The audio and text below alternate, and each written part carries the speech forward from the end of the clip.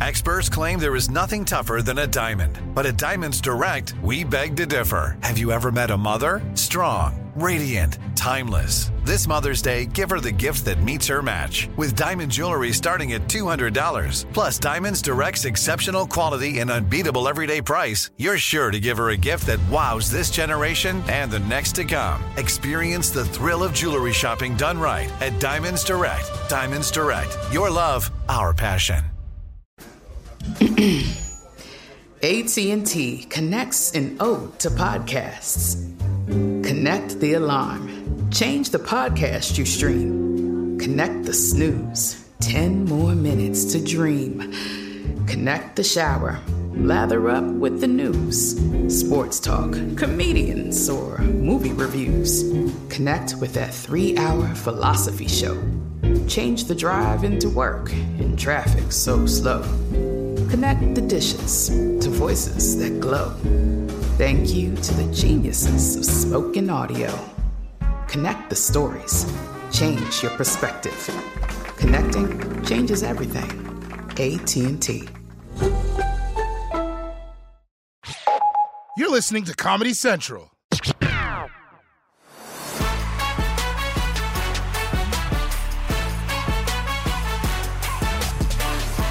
Hey, welcome to Beyond the Scenes, the podcast that goes deeper into segments and topics that originally aired on The Daily Show with Trevor Noah. This is what you got to think about this podcast as, all right?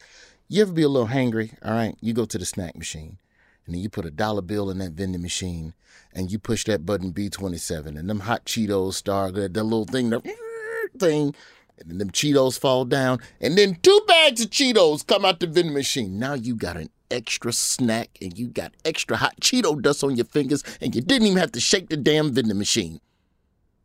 That's what this podcast is. I'm Roy Wood Jr. Today, we're talking about a topic that has come up quite a bit on the show, transracial adoption and the experience of being raised by adoptive parents of a different race. Trevor's covered this issue and interviewed my next 2 guests on the show. So I'm excited to welcome them back to the Daily Show universe and have a more in-depth conversation with them about their first-hand experience. First up, I'd like to welcome the author of the book, All You Can Ever Know, Nicole Chung. Nicole, how you doing? I'm okay, Roy. Thank you for having me here. I'm sorry for getting a little excited about Cheetos. Yeah, that's it's totally understandable. That was great. Also joining us on the program is the author of Surviving the White Gaze, Rebecca Carroll. Rebecca, good day to you as well. And to you, Roy. Thanks so much for having me. And hey, Nicole, it's great to see you always. Always lovely to see you too, Rebecca. Now, for those of you listening and watching who were not familiar with these 2 wonderful people's stories, now, the both of you were adopted and raised by white parents. Nicole, we'll start with you. Tell us about your experience growing up in a transracial household, and what were some of the challenges you faced growing up in a predominantly white town? Sure. So I grew up in a very small community in Southern Oregon. I usually tell people it's like not the part of Oregon you've heard of, which is Portland. We were very far from like major urban centers. It was an extremely white area. Like I was probably the only Asian kid at my elementary school, just to give you a sense. And I did not meet another Korean American or become close to them until after I left home. So it was kind of this extreme racial isolation. I grew up in a really loving family, loving white working class family. And, you know, I think until I started school, right, I was like aware of being different, of being Asian, not like the rest of my family. I had words like Asian and Korean. I knew my birth parents had been immigrants to this country when I was born and then placed. But it wasn't something I thought about much in my day-to-day life, you know, and it wasn't until I started going out into the world, out to school, you know, seeing, hey, like I'm really the only person like me in these rooms, you know, that I really began to feel like sort of out of place. And then, you know, with school came experiences of racism. Like I started hearing anti-Asian slurs, and being bullied by that at a fairly young age, like 7, 8 years old. And again, the complication of this, right, is that I had been raised by really well-meaning, loving white people who had been specifically instructed not to talk to me about my racial identity, who'd been told essentially, assimilate her, don't talk about race. It'll all be By fine. who? By who? By who? Okay, so like the judge who finalized my adoption, as an example, who my adoptive parents really did look to as an expert, was literally the word he used was assimilate her. They asked social workers that they worked with. They asked the adoption agency who did their home study. How you gonna tell? All right, you can take this Korean baby, but don't you teach them none of that Korean stuff. My mother was like, I thought they'd at least recommend a book or something. And no one did. I mean, so they were doing what they were told, but of course they weren't prepared for the possibility that I'd encounter prejudice in our community.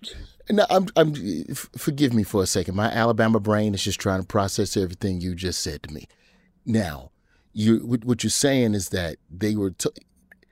How do you legislate it? What happens if they catch you eating some kimchi or some Korean barbecue? Do they take you back and reclaim you as a ward of the state? Like, how could they even?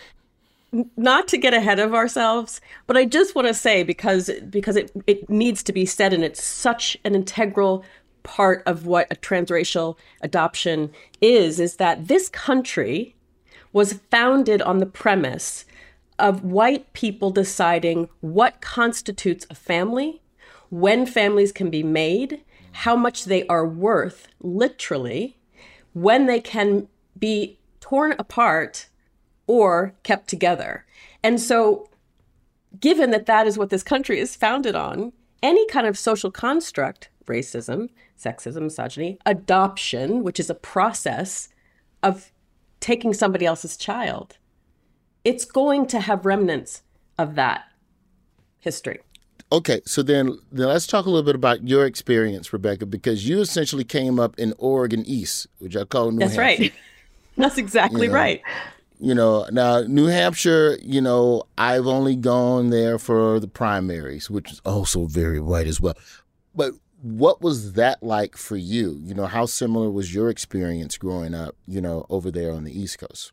Very similar in that my family was quite loving and very, very idealistic, artists, bohemian. But the state was itself 99.1% white when my family moved there with me. So I became the first Black person in the town as an infant. And, the only Black kid through all of my schooling. And like Nicole, started to experience, it was sort of a paradox, right? Because in my family, I was quite loved and quite, I was a very outgoing child, and I loved to dance and be creative. And I was sort of a little bit of a star in my family. But then when I went outside of my family into schools and the real world outside of the bubble, I was not prepared. I simply was not prepared. And like, Nicole's parents, although my adoption was open and kind of a handshake deal, which ended up, as you can imagine, disastrously, they were very well-meaning, but they just didn't think about it. And that, again, is a real, problem with language around adoption and the way that we talk about adoption. We're still using words like lucky and gift and grateful and gratitude and love is the only answer and all these kinds of things that we as adoptees know just isn't true. How did your family process racism when you came home and said, today the girl called my hair this, or they called me a black ass this, or I'm sure teachers were saying some slick stuff that they shouldn't have been saying to Black kids at that time in a place like that. When you brought those issues home to your parents, how did they handle that? They didn't. They did not handle that. And actually, at a certain point, I stopped telling them because they didn't. There was, unintentional gaslighting, right? Are you sure that's what you heard? Are you sure he called you a nigger? Are you sure somebody tried to pet your hair?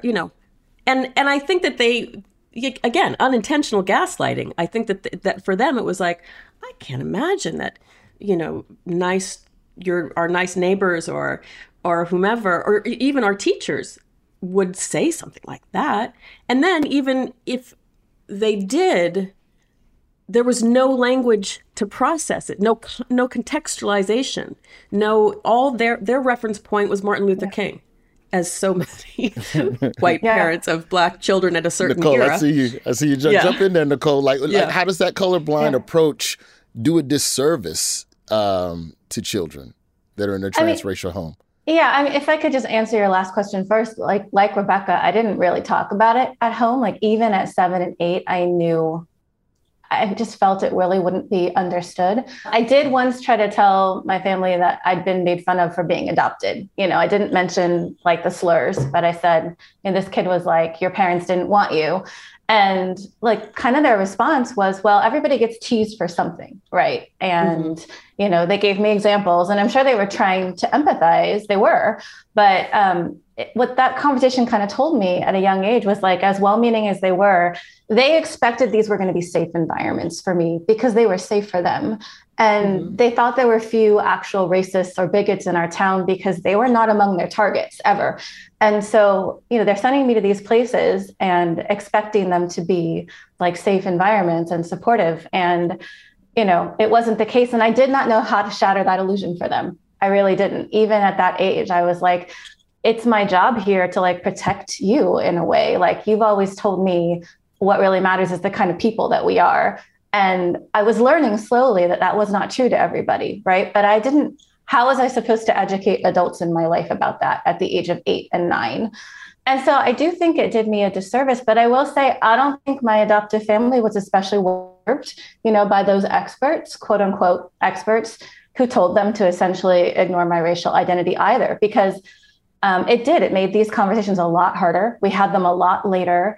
There could have been like a lot more openness and trust and just support. I think they loved me and they would have wanted to know how to better support raising a child of color in our town. And the fact is, like, they were kind of failed by that system too, even though the whole system, as Rebecca was saying, was essentially set up to cater to their needs as white adopters. They were still not well served by it. And I think about that a lot.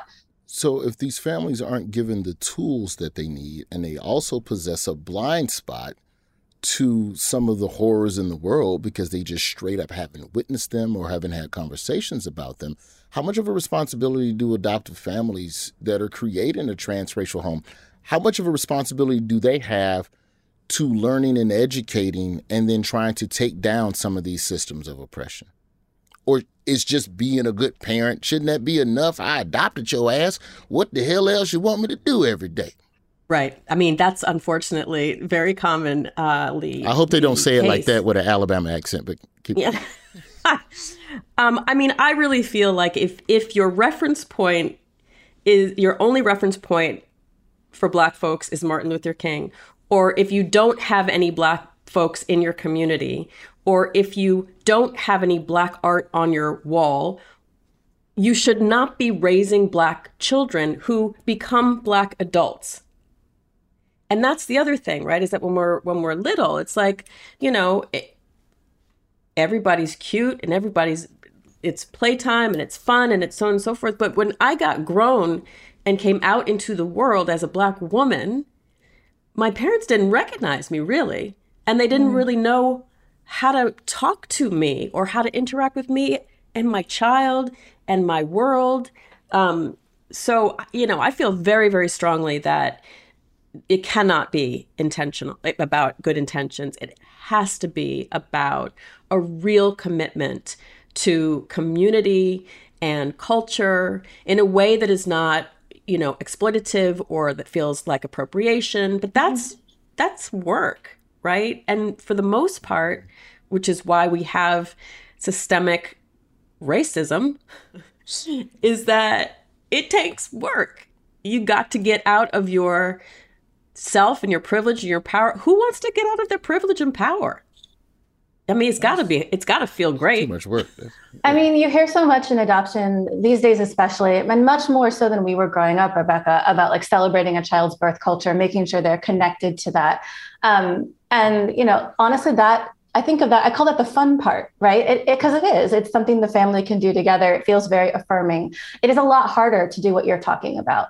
to really like center that child's experience, to really take a good hard look at your neighborhood, your community, the schools your kids will go to, maybe like the religious community that you're part of, and ask yourself, what would it be like to be a child of color, a Black child, an Asian child in this environment? I mean, it really needs to start from that very basic place. And I think that's just the hard part. It's a real stumbling block for a lot of people because, I mean, again, like one of the things about being white in this country is if you don't want to think about race, in a way, you don't have to. The problem is it shouldn't become your child's burden to make that evident to you, you know, and so that's something to consider. Like, I really agree with a lot of what you're saying. Now, we talk about your relationship with you and your parents and you and society, but what about your relationship with yourself?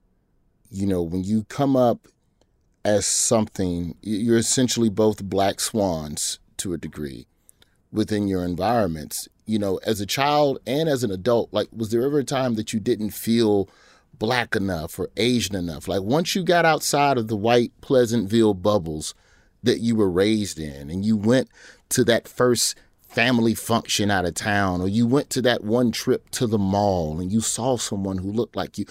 Walk me through those moments where you didn't feel like, where you felt a legitimate disassociation with your own culture.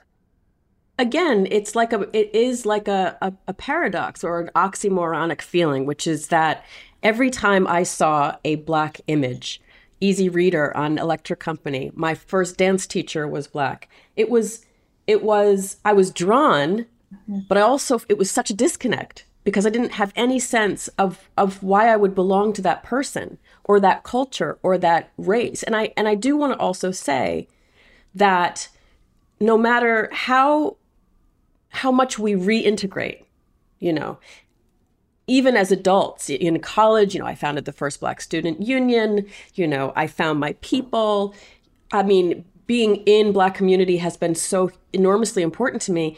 As much as we try, those formative years were white. Those formative years centered the perception, the morals, the customs, everything white. I mean, I sat at a table, a dinner table, and everybody was white. I went to school and everybody was white. So I feel like we've all had those experiences of not being enough or not being whatever it is, Asian enough or Black enough or whatever, and really trying to grapple with that kind of grief because it's a loss. But also having to reconcile with the fact that we were, in our formative years, raised by and within a white-centered environment. It's interesting. One of the wildest questions actually that I get a lot as an adoptee author is like, so did you basically think that you were white for most of your life? And like, the answer is no. Like, right. All I have to do is open my eyes, right? I always knew. But because, like Rebecca's saying, white was the default. It was like the world that I swam in. All I really understood was that, I am like not like this. Like, it's like I was defining myself in terms of a negative. I didn't know what I was. I knew what I wasn't. Yeah. I knew I existed beyond the bounds of what was normal, accepted, like, okay, welcome in my community. And yeah, it definitely left, scars, not to be dramatic, that I think were hard to grapple with until, as you said, Roy, you sort of take your first steps out into the world, you see what the rest of the world is like, and then you're trying to reconcile like the distance between how you were raised and how the world is. And I think what's also interesting about your experience, Nicole, is that to a degree you had even less representation on television. I don't know how much you were allowed to watch TV and peruse the internet as a child, but like even the imagery of Asians on television was limited. I would argue there were more Black people on TV than Asians in varied roles. It wasn't as diverse as it is now. It wasn't as boxed in stereotypically as it is now for Black people. But I would imagine that's been an issue as well. So we have to take a break. But let me ask you all this real quick. When you got older and you started making the realizations and the connections of, okay, wait a minute. I missed a lot of stuff about me growing up. How did you all, in what ways have you tried to reconnect with your heritage over the years? I know that there is a lot, Rebecca, that is lost because the base level foundation software was never installed on the desktop. But when you look back at your life, are there any milestones that really hit home for how you felt disconnected? And, and in what ways have you all tried to reconnect with your heritage? I mean, it's definitely the work of a lifetime. I'll never feel like it's done. The biggest, most obvious way for me was when I became an adult and I was pregnant with my first child, I decided to search for my birth family. So as I mentioned, they were Korean immigrants. They had just moved to this country like a year or two before I was born and adopted. So they were here. It was a long, convoluted, bureaucratic process to search for them, but I ended up finding them and reconnecting like the same month my child was born. So it's like weirder than fiction in that sense. And I wouldn't say it's been easy. Nothing about reunion or like open adoption, I think, is without its massive complications. But it was really important to me to be able to ask these questions I'd had for a lifetime and hear, like, just to think about what my life would have been like if I hadn't been adopted, if I'd grown up in this family, if I'd been raised in a Korean family. And I've become really close to my biological sister who was raised in our Korean family. It's almost like seeing what like an alternate version of my life would have been like in a way. I've joked that I never feel less Korean than when I'm with my birth family because there's just so many things that they know and I don't. But it has been really important to me, obviously, to regain that little bit of connection and understand where I came from. Rebecca, how did you reconnect with your culture? Because, BET only going to give you so much. I leaned in. I mean, every opportunity I had in terms of Black student union, Black student groups in college. After college, I worked with the production company Black Side, which is known for Eyes on the Prize. I leaned in. My first 5 books are interviews with Black writers and public intellectuals. I inserted myself and took the hits because there were definitely hits of like, you're not Black enough, or what are you trying to do? Are you trying to? I was trying to reintegrate. So it was trial by fire a lot of the time. But I guess I would say the main thing was giving birth to my kid and seeing him now be as Black as he wants to be. And it's, I finally have that community, and that's just, it's mind blowing. And that is what I waited for. When he was about 4 or 5 years old, he saw a picture of me at 4 or 5 years old holding a frog. And he said, "Mommy, why am I holding a frog?" And there it was, right? Yeah. That was the moment that I had been waiting for. Well, this is beautiful. After the break, I want to talk a little bit about your books that you wrote about these experiences, what inspired them, and some of the feedback / backlash that you may have gotten from people from writing these books. This is a wonderful conversation about transracial adoption. This is Beyond the Scenes. We'll be right back. AT&T connects an ode to podcasts. Connect the alarm. Change the podcast you stream. Connect the snooze. 10 more minutes to dream. Connect the shower. Lather up with the news. Sports talk, comedians, or movie reviews. Connect with that 3-hour philosophy show. Change the drive into work in traffic so slow. Connect the dishes to voices that glow. Thank you to the geniuses of spoken audio. Connect the stories. Change your perspective. Connecting changes everything. AT&T. The wait is over. The Chi returns May 10th on Paramount Plus, and the stakes have never been higher. Everything changes on the South Side when a new threat comes to power in the Showtime original series from Emmy winner Lena Waithe. Battle lines will be drawn, alliances will shift, and danger lies around every corner, leaving everyone to wonder who they can trust. Visit ParamountPlus.com/The Chi to get a 50% discount off the Paramount Plus with Showtime annual plan. Offer ends July 14th. Subscription auto-renews. Restrictions apply. Let's talk a little bit about the books. Rebecca, I'll start with you. Now, your memoir, Surviving the White Gaze. Let's just start off the top. Why you choose that title? What were there other titles? What were some of the other? White folks, stop looking at me.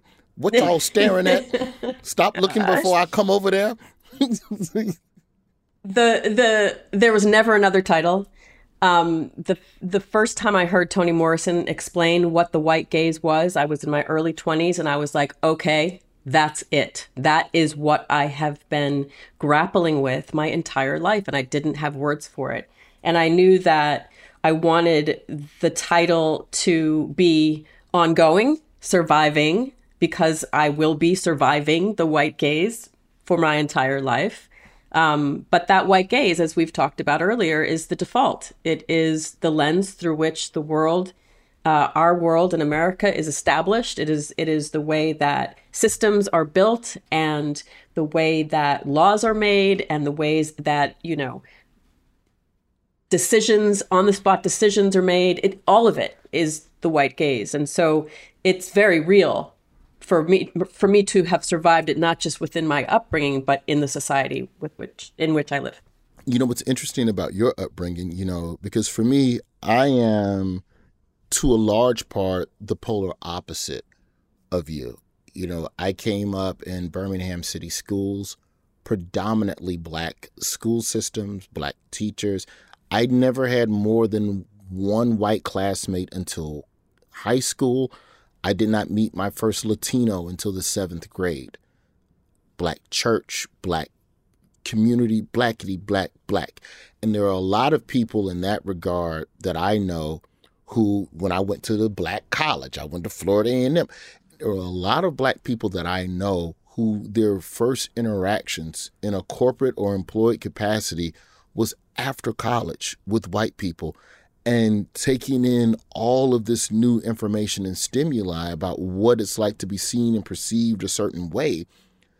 In an odd way, I feel like your upbringing, Rebecca, because it was from day one just white, that you are hyper qualified to speak because you understand what it's like for adolescents to look at you versus an adult in a C-suite or somebody who's being passive aggressive. And, we talk about passive aggressive workplace harassment as well. So how much did that upbringing help you write this book? As uncomfortable as that was, how much of an education on whiteness did you get from your childhood?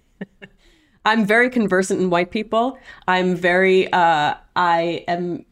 well poised to be a white person whisperer, although I declined that offer time and time again.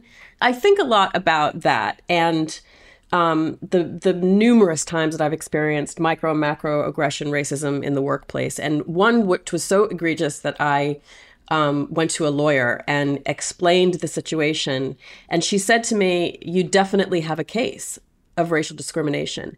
And my feeling was not victory. There's no victory in being right about racism. And so in the same way that I can be conversant in white spaces, it doesn't really feel great. So Nicole, your book, All You Can Ever Know, walk me through the day that you sat and you decided, yeah, you know what I went through wasn't cool.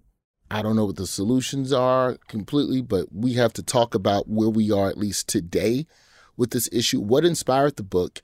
And also talk to us a little bit about the response you got when the book came out. I'll say that the book was not the first time I'd written about adoption. I still remember the very first piece I ever wrote about it. It was never published. I wrote it years ago. I showed it to 3 people. I stuck it in a drawer. It was terrifying to me it wasn't even just the vulnerability. It was facing this wall of half-truths and of comforting things that I'd told myself and that other people had told me for a lifetime. So writing about adoption did not come easily to me, and I sort of practiced for years before the book happened. Because you had to undo your own, I don't want to say wall of lies, but the comforts that you had built up for yourself about your existence within that system? Just the disclaimers, right? The whole, let me reassure you that my family loved me. Let me reassure you that I was basically a happy, well-adjusted child. I don't even know if that's true, by the way, right? But that's It was like, these are things, they're the weight of expectations on adoptees starting as children is something that I don't think we talk about enough. Like from a very young age, especially if you're a different race than your parents, people notice, people ask questions, and like sort of lurking behind some of the questions apart from nosiness is like, are you okay? Like, are you really okay? Is your family okay? Just tell me all about this because I don't understand, especially maybe growing up in a super white area like Rebecca and I both did. So I was like this spokesperson for adoption from childhood that I never asked to be, but was always telling this story. And so, yeah, to try to like reclaim that story, to tell a different, much more complicated version of it, one that doesn't shy away from talking about race and the impact of racial isolation. That was a scary thing for me. And I don't know that I was worried about being attacked for it or backlash, because I know you want to talk about that. I was just like, I've been telling myself this comforting story. I've been telling other people this comforting story, like actually going deeper into the truth. It was actually very difficult, but I wanted to because I had started to see and honestly was inspired by lots of other adoptees within the community, like sharing their stories. I knew the truth was more complicated. I knew there were feelings and questions and like racism that I'd been grappling with for a lifetime. And I just wanted there to be like more stories. I'm always going to want more adoptee stories, and understanding my adoptee story and the fact that I don't have to choose between being Korean and an adoptee, like I am both. Those are very, very important to me and very affirming. So that was kind of where the story came from. Did your family, well, Nicole, first to you and then to Rebecca, did your families read your books? Yes. So my adoptive parents, my birth father, and my biological sister all read the book before. Did they read it, or did one person read it and then gossip to the others and get it all wrong in a terrible game of telephone? Like that one time I talked about my daddy on a podcast and then everybody was checking me about talking about... Yeah. Sorry, I'm bringing up personal stuff. Rebecca, what about your family? Did your family...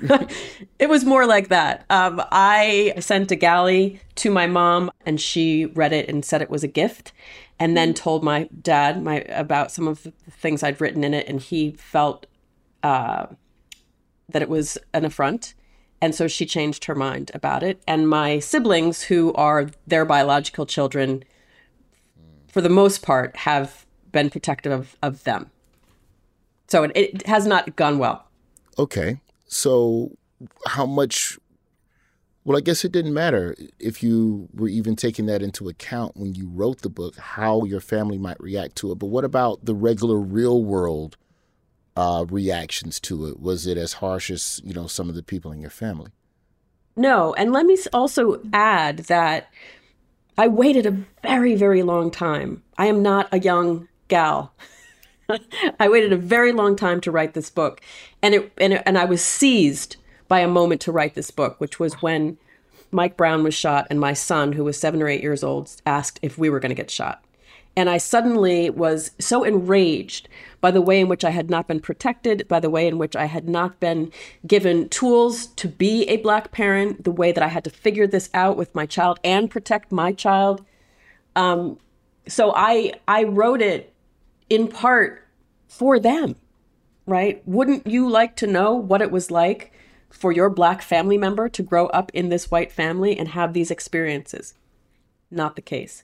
That said, the response from the adoption community, adoptees, transracial adoptees, I'm sure Nicole has been ferociously, just so hungry for this, for stories about transracial adoptees and representation. And that has been, just deeply, deeply moving and so critically important and makes up to some degree for the rift with my family. But that's also just dealing day in, day out as a Black woman in these streets, So there have been some less than kind things said.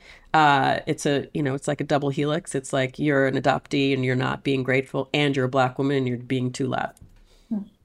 Now, Nicole has already mentioned this to us, but Rebecca, to the whole Mike Brown point, and we talk about trying to have a base of knowledge to pull from, to be a vessel to pour into our children. Why was it important for you to find out who your biological parents were? Did you here's a better question. Did it go the way you thought it was going to go, in No. terms of that journey? What No. did you expect, and how did it play out? Well, it's two parts. I didn't really have time to expect with my birth mother because I was 11 when I'm reunited with her, which was way too early. And I was deeply emotionally manipulated by her. She's white, and has a lot of caring qualities, but also a lot of Black appropriation license that she takes and has taken. We are estranged. I met my birth father when I was in my early 20s, and it was very, very overwhelming. His story was that I had been taken. He didn't have any say in the matter. He wanted me. He had grown up himself in orphanages and foster system. And so he felt, like I feel about my kid. It's like, oh, I have Black family now. I would like to keep you. But his claim is that, my white birth mother and her family cut him out because he's Black. Did the question of why didn't you fight for me ever come up? And forgive me if I'm no going absolutely. places. He was, he didn't really have the tools to fight. He wasn't. He was not gainfully employed. He was all by himself. He didn't have any squad or family. And my white birth mother and her family were quite able to cut him out of the picture. Either with money or through the courts and being a Black man and going against a white woman. And right. Yeah. Well, after the break, I want to dive into the way adoption is portrayed in Hollywood. I'm very curious to get y'all thoughts on that, because as far as I can tell with adoption, it's like different strokes, or them adopted kids gonna murder you. Don't you? Yep. Don't you bring home that weird child? That child you stand out the window. These murder babies. We'll talk about that, and also some solutions that families that are either thinking or have already created transracial homes can do. Can't wait to hear that advice about that. This is Beyond the Scenes. We'll be right back. AT&T connects an ode to podcasts. Connect the alarm. Change the podcast you stream. Connect the snooze. 10 more minutes to dream. Connect the shower. Lather up with the news. Sports talk, comedians, or movie reviews. Connect with that 3-hour philosophy show. Change the drive into work in traffic so slow. Connect the dishes to voices that glow. Thank you to the geniuses of spoken audio. Connect the stories. Change your perspective. Connecting changes everything. AT&T. The wait is over. The Chi returns May 10th on Paramount Plus, and the stakes have never been higher. Everything changes on the South Side when a new threat comes to power in the Showtime original series from Emmy winner Lena Waithe. Battle lines will be drawn, alliances will shift, and danger lies around every corner, leaving everyone to wonder who they can trust. Visit ParamountPlus.com/The Chi to get a 50% discount off the Paramount Plus with Showtime annual plan. Offer ends July 14th. Subscription auto-renews. Restrictions apply. Beyond the Scenes, we are talking transracial adoption, and two wonderful authors have been ushering us through their experience, the cause and effects, the positives and negatives of this. And now we need to talk about, the fact that you all wrote these books, which means that you also avoid in the literary system where people are not being properly educated about the issues that you've faced your entire lives. When the truth is that more often than not, we just regular folks, we get our education from TV and movies. I'm gonna tell you what I know about adoption. I know different strokes. I know if a white man comes save you. Now, what's hilarious in the Different Strokes intro? the white dude is riding around the hood and he sees the two dudes shooting basketball and he just goes, get in the limo. Get in the limo. He just snatches them right up. Yep. No paperwork, no nothing. Just come get you a black kid. What do y'all think about the way media and pop culture portray adoption and what's missing from the mainstream conversation around adoption? I think so often the portrayal of adoption is like when they have it, they use it as a plot point. It's usually like an obvious point of conflict. And it's going to end with someone saying, but you're my real family. And that's what matters. Or like, my real parents are the ones who raised me. And that's like it. Like, that's how like the episode of whatever Growing Pains or whatever sitcom I remember watching as a kid, that was the resolution of the adopted kid storyline. And I think like it's starting maybe to move away from that a little bit, but there's still media, and I think media portrayals are partly responsible for the fact that, what everyday people without connection to adoption know about it is basically that you're happy and grateful, right? And your family is your real family, and you don't feel confused about that, right? And I don't think people realize the pressures that creates. One of the things that I really admire about Nicole and her work and approach to the issue, and what I try to emulate as well, is that we're bigger than our adoption stories. We actually are much more nuanced and multifaceted. So there's a million stories in our adoption stories. I think that what happens in film and television or in whatever representation is that it's one note. It's very boring and predictable. And it's not just that it lacks nuance, but then the conversations around it lack nuance. And so I feel like we have to be willing to not just create stories of representation, but to talk about them with transracial adoptees. I mean, that's the whole thing, is that for the most part, adoption and transracial adoption, we hear from the social workers, the white social workers, the white parents, the people who are facilitating these adoptions, and not the adoptees. We are the experts. Period. Full stop. There's a difference too between it being like a story that Hollywood wants to tell, like a great story, and it being someone's lived experience. And so, right. I would agree. Like, if you're making adoption media, like you should have adoptees in the room. If it's about transracial adoption, you should have transracial adoptees in the room, not because we're a monolith, not because we all have the same experiences, but because Rebecca's right. We're the experts on that. And then, either it's often like a very, that sort of one note portrayal of it's fine, everything's fine, it's not complicated, or they go completely the other direction and it's something sensationalistic.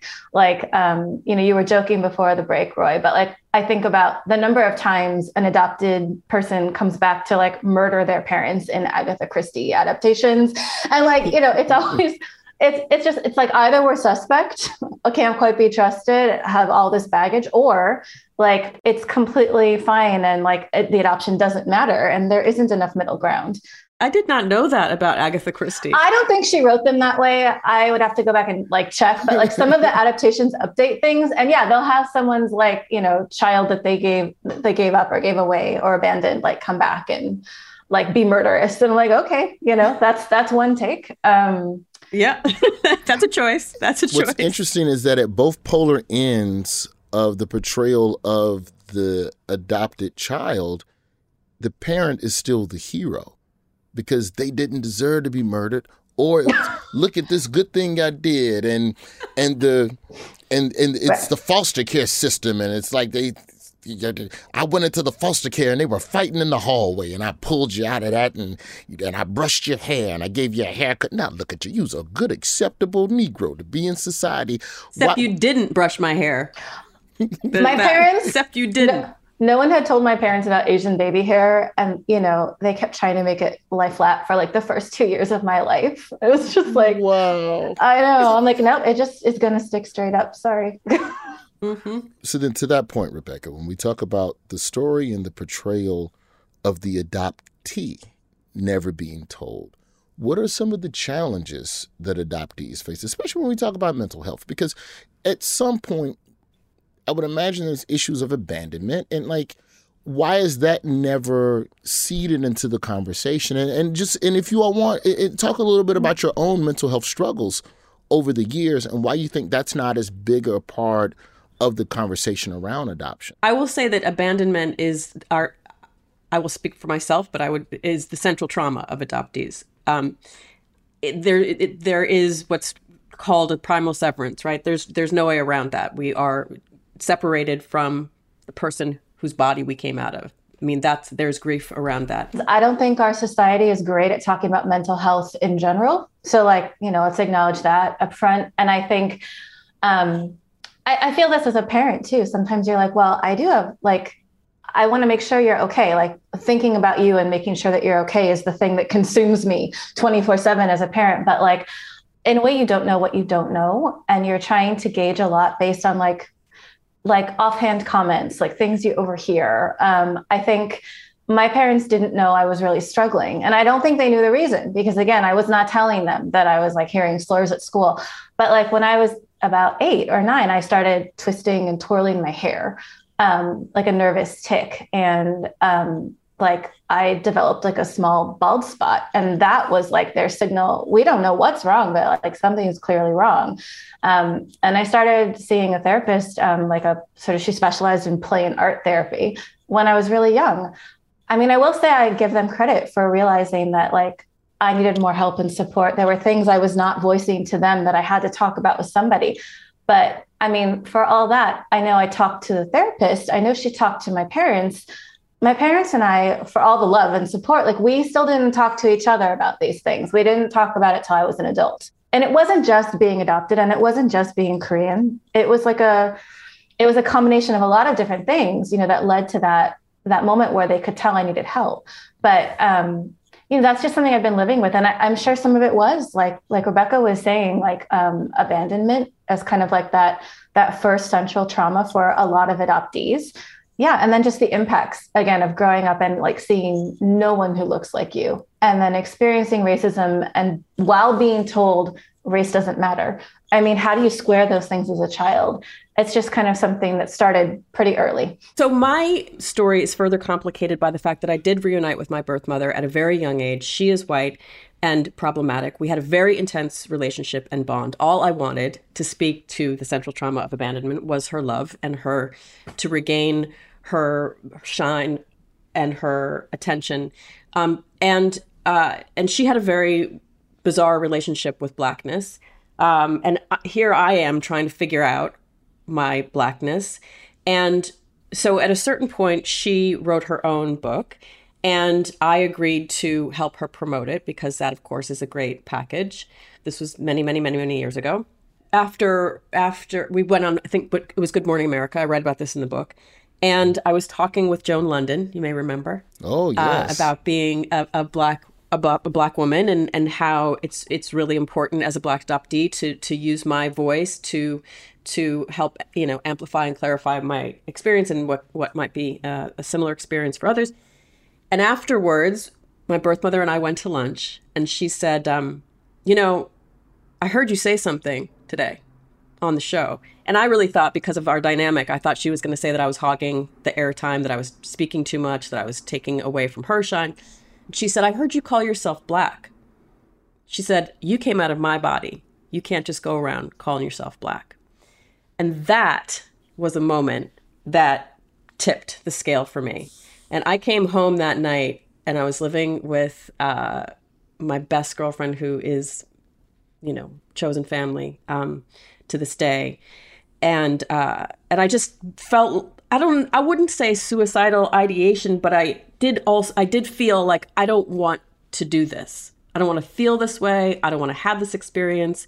It's too much. And she encouraged me to see a psychotherapist or a therapist. And I just sort of ran down this list of things that I had gone through, including this comment from my birth mother. And she was like, okay, you're clinically depressed and you need to be on medication right now.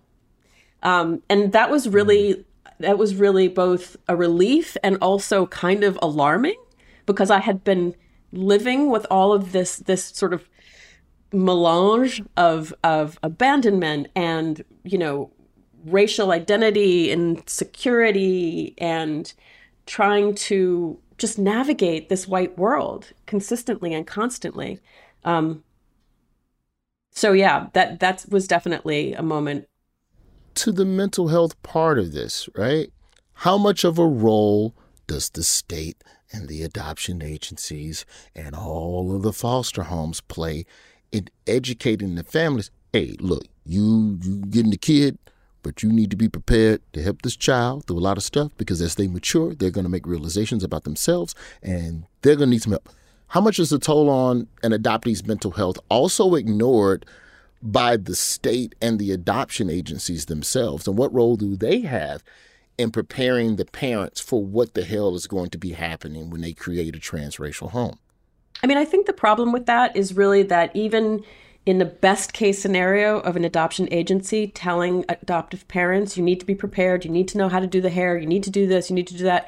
White parents, depending upon where they choose to live, what their personalities are, what their own backgrounds are, or what their, sort of values are, it's really easy to not do the things that they're told to do.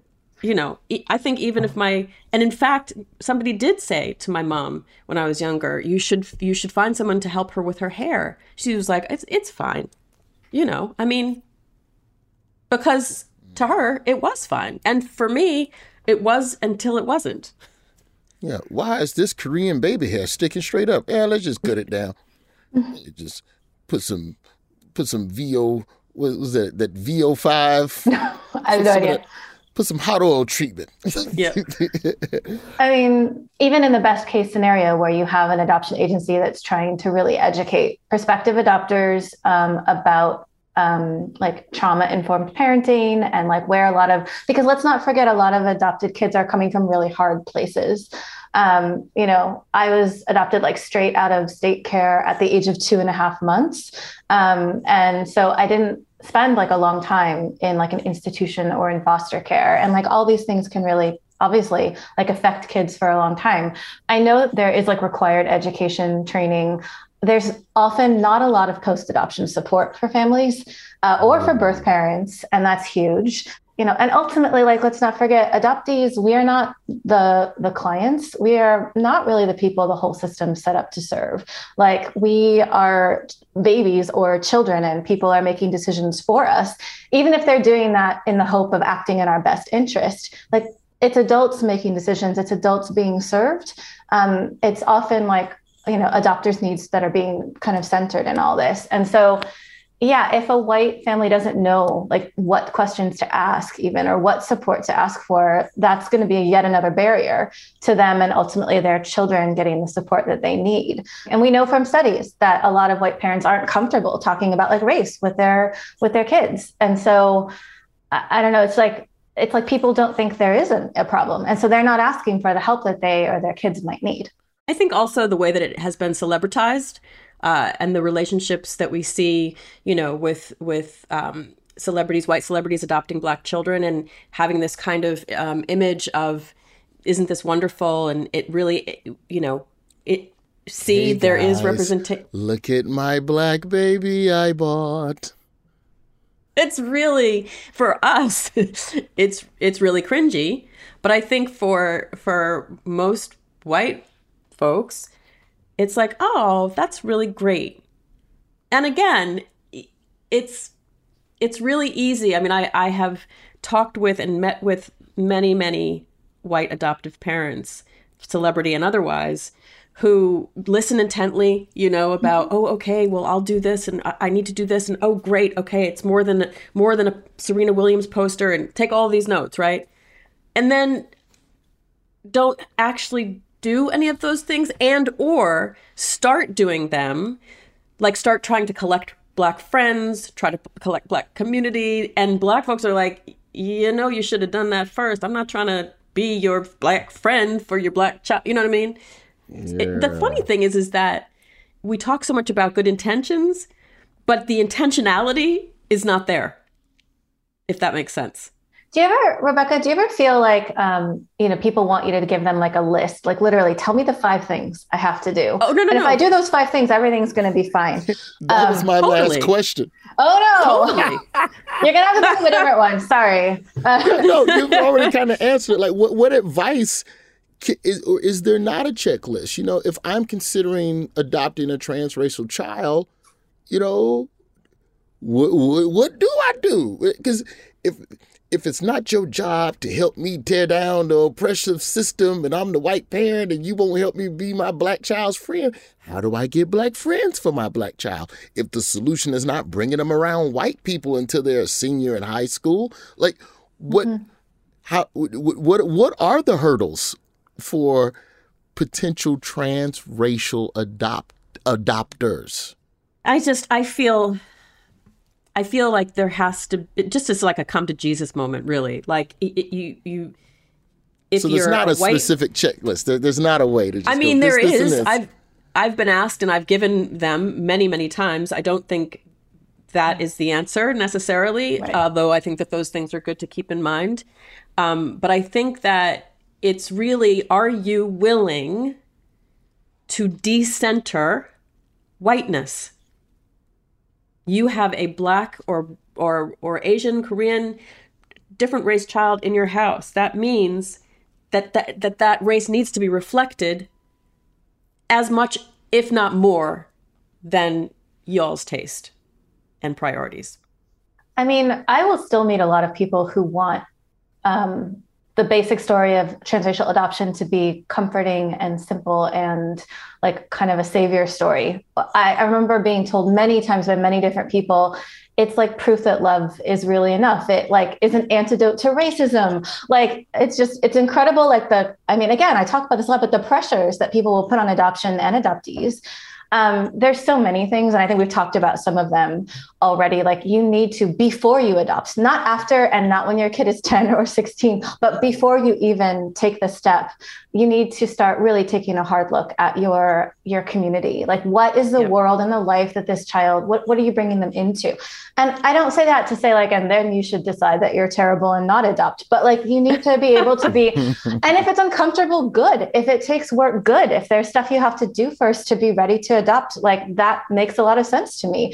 You know, we prepare as biological parents, we prepare in lots of different ways, right, to have a family. So if you want to be a parent through adoption, and particularly to a child of another race than you, like these are just the questions and like the interrogation that you should be able to do, because you need to center that child and their experience and what their life is going to be like, and not think about like you are no longer just experiencing the place you live or your neighborhood through like your own experience. Another thing I think is really important is that this is kind of separate from the race, but it's related.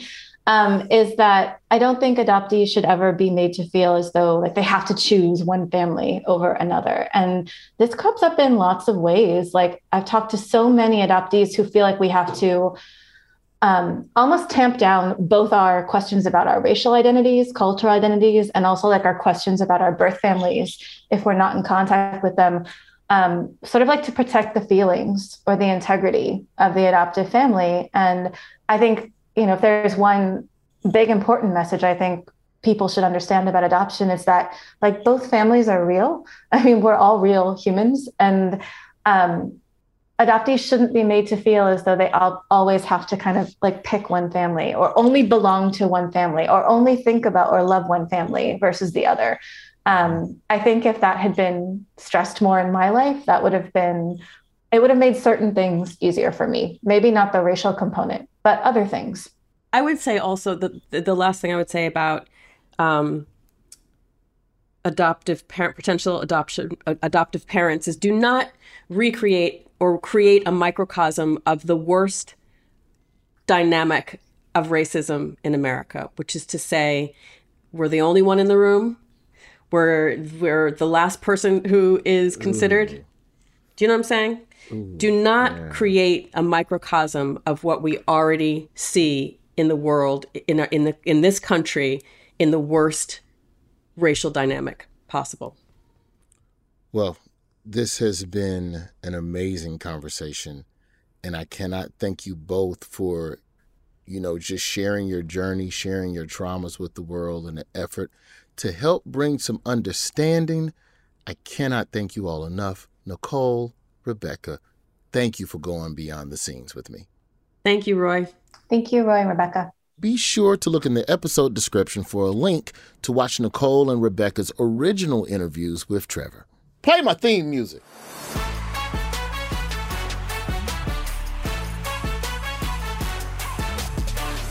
Listen to The Daily Show Beyond the Scenes on Apple Podcasts, the iHeartRadio app, or wherever you get your podcasts. Explore more shows from The Daily Show podcast universe by searching The Daily Show wherever you get your podcasts. Watch The Daily Show weeknights at 11, 10 Central on Comedy Central, and stream full episodes anytime on Paramount Plus. This has been a Comedy Central podcast. The wait is over. The Chi returns May 10th on Paramount Plus, and the stakes have never been higher. Everything changes on the South Side when a new threat comes to power in the Showtime original series from Emmy winner Lena Waithe. Battle lines will be drawn, alliances will shift, and danger lies around every corner, leaving everyone to wonder who they can trust. Visit ParamountPlus.com/The Chi to get a 50% discount off the Paramount Plus with Showtime annual plan. Offer ends July 14th. Subscription auto-renews. Restrictions apply. Do you dream of a healthier life, but education feels out of reach? Trinity School of Natural Health makes holistic education accessible with online programs to fit your busy schedule. Trinity School of Natural Health makes holistic education accessible with online programs to fit your busy schedule. Trinity School's Certified Natural Health Professional Program is the perfect entry point to gain foundational knowledge to empower yourself, your family, and your community to live healthier lives. Turn your passion into a career. Visit trinityschool.org for more info now.